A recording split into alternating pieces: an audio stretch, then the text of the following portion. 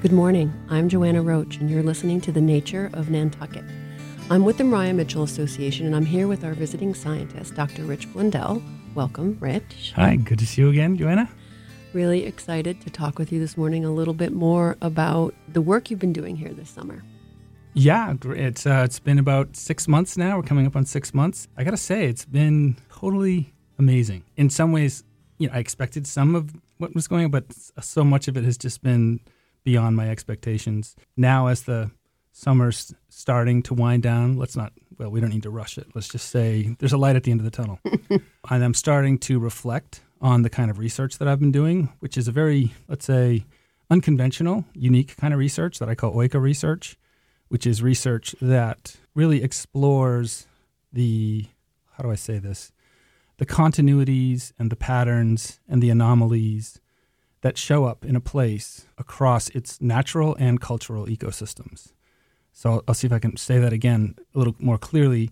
OICA research is about studying the patterns that show up in natural ecosystems and cultural ecosystems. So that's sort of what I arrived here to do, was to look at the Mariah Mitchell Association and Mariah Mitchell in the context of Nantucket and all that Nantucket is in terms of an ecosystem. It's been fascinating. Mm-hmm. It feels like, in conventional academic research or scientific research, you go out and you do field work, you collect data, you observe, you record things, and then you do some kind of experiment, and then you retreat back to the lab or retreat from the lab and do your analysis, and then you publish. It feels like right now I'm at the place where I'm just starting to put it all the pieces together. So I've been spending a lot of time in the habitats out here, a lot of time with the people, a lot of time reading and researching Mariah Mitchell's writings, and just being in the place. And many fascinating insights have been emerging from that. That's the work. It's a little bit eclectic, I guess, but I'm already starting to see some of these really interesting patterns, and really I'm starting to see what in ecology we would call the fecundity of this ecosystem, which means its capacity to create. I'm really starting to see the fecundity emerge. Mm-hmm. And so I'm just really excited to now think about how to write this stuff up. I mean, normally you'd be going into publication mode at this point, but because I'm not really going to be publishing in any journals, it's more about how can I communicate what I've learned through things like, new media, social media, podcasts, short films that I make, that kind of thing. So, So that's where I'm at. I mean, I'd love to get into some of these insights if. Sure. Well, I think some of what you're saying is interesting because the experience that I've had is that, the things that Mariah Mitchell represented reflect a lot of what's going on in the world today. Mm-hmm. And there's a lot of similarity between that and the way that Nantucket often reflects a lot of what's going on in the world today. So these things tend to be mirrors of each other. Totally. And, Nantucket very often represents or leads the world, really, in thinking and in doing. Certainly, Mariah Mitchell did all those years ago. We're coming up on the 175th anniversary of her discovery of the comet. And she was 29 years old when she climbed the stairs of the bank and saw that comet, and it changed the trajectory of not only her life, but the lives of women. And, she was the first librarian at the Athenaeum at a time where women didn't have those jobs. And so we're kind of experiencing that now because, modern history is in the process of looking back and realizing that during that period, during many periods, women weren't even written in history, right? And so here we have this woman who was really a leader in many ways on this island that was led by women who we don't know that much about. Well, but luckily she wrote. Yes. She wrote about herself. She wrote about what she was thinking, what she was doing. And so we have that record, yes. Which and this is one of those things, it's like it pops out to me as I look at it. Like, for example, I've got some quotes here, some of the things that she wrote. There is the sort of well-known thing that she said when she says that we especially need imagination in science. It's not all mathematics, nor all logic, but it is somewhat beauty and poetry. So, yes, of course she discovered a comet, and yes, she was, a world-class scientist of her time, but she also had this profound appreciation of this more ineffable experience of being, especially being on Nantucket. I mean, I walked out last night, so I woke up in the middle of the night. Sometimes I just go out, look up. It was unbelievable how overwhelming the stars were, and all I could do was think about her having that same kind of experience and how that would have drawn her out, every night to go and look at the stars. You can still have that experience here, which is absolutely fascinating. And I think it's part of this place's fecundity. It's part of what makes this place so attractive to so many remarkable people and cultural forces. It's just... She certainly represented, a connection to nature. And I think that over the years that I've lived here, one of the things I've observed is that is the thing that Nantucketers have in common. Whether you were born into this life or whether you are awash ashore, there is a certain experiential connection to the nature of Nantucket. And it's visceral, right? Exactly like what you're describing happened to you last night. And in complexity science, we call that a strange attractor, or it's a basin of attraction where it attracts more and more of that creative energy, that sort of curiosity and all, and it just accumulates here, at least for the summer, for the summer season. But then what's really cool is that it gets a break. This island gets to take a breather from the humanity that comes here. And then it ramps up again, and in the summer, it's really been amazing to witness. Well, it's a rhythm. It's like the tide. The tide comes in, the tide goes out. And it's a creative rhythm, just like the tide is, because if we didn't have the tides, we wouldn't have that, the mixing and all that. So I don't know if you can hear it, but I just feel really grateful to have had this opportunity to really just witness and observe what's going on out here and participate. Just think it's going to result in some really interesting ideas and outputs. I think so in the coming months. I think that there is also an attraction to the island from big thinkers, right? Big thinkers come here. Well, and also big ideas get hatched here. Yes. This has that history of a diversity getting imported organically on whaling ships, and then starting to steep here. That diversity gets to work creating, and from that creativity comes big ideas, which attracts big ideas. So I think you're absolutely right on that. Well, it's also something, I think, to do with the socioeconomic political climate here, in that we are in many ways like our own country, right? And we are this melting pot of many different ethnicities and cultural experiences and backgrounds. And at times it's a struggle. Yeah. Well, it definitely creates, how shall we say, tension. Yeah. Sometimes creative, sometimes not disruptive, so much. Right? Disruptive. It's a disruptive tension. I think we're experiencing this right now. If you're reading the news on Nantucket, you're seeing that this is playing out right in front of our eyes. And in many ways, this is probably very much what it was like around the time that slavery was ending. Yeah, but what that does is call forth people, forgive me, like you, who sort of see what's going on and have the inner capacities and the opportunity to engage with these challenges and come up with solutions. I've just when we were in the staff meeting yesterday and you were talking about this new idea to deal with the housing problem, it was just like ding, ding, ding. That's one of those things that, I'm aware, I'm looking for that kind of creative thinking. That's called innovation. It's also called adaptation, in nature. And there you go. There it is. There's the connection between the culture of this place and the nature of this place. It's adapting and it's innovating. Like I said, it's just been this really elegant exemplar of what we see happening in nature, happening in culture.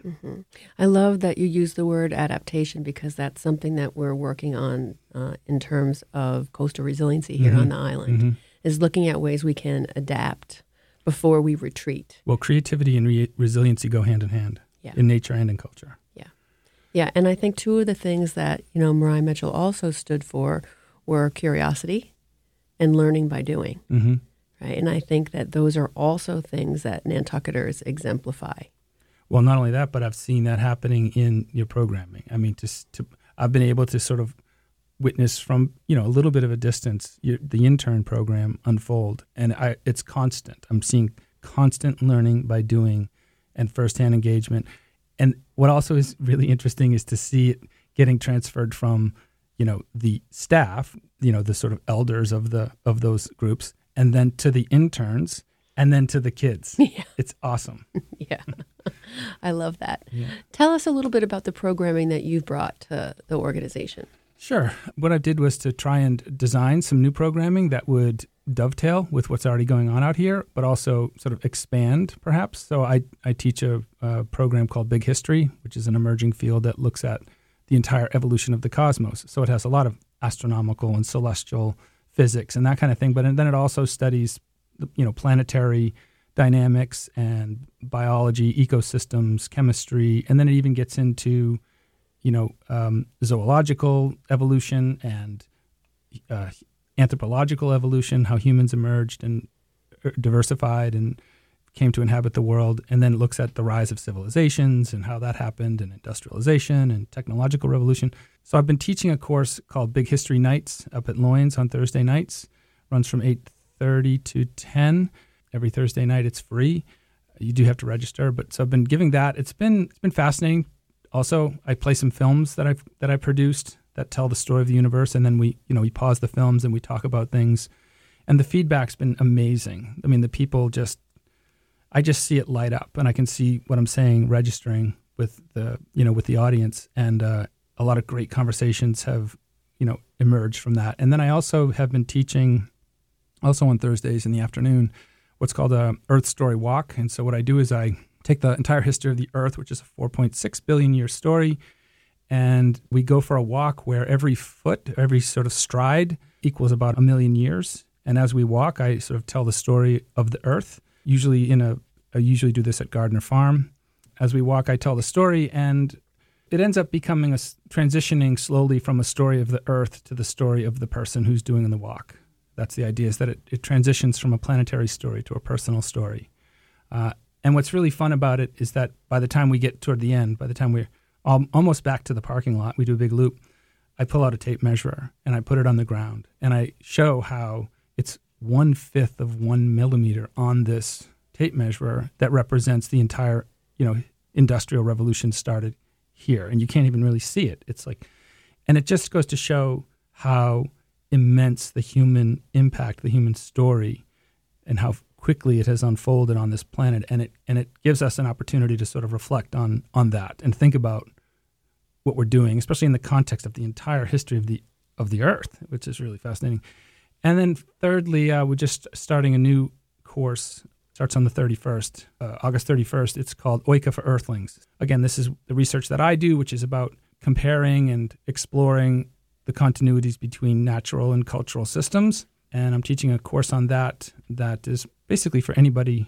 It's for all Earthlings. It tells the history of the universe, and it's kind of a deep dive into not only the story of the universe, 13.8 billion year story, but also some of the scientific concepts that are emerging that are they're really breakthrough ideas in terms of ecological dynamics and how they play out across human systems, even like cognitive systems. So it's kind of exploratory, but it should be a lot of fun.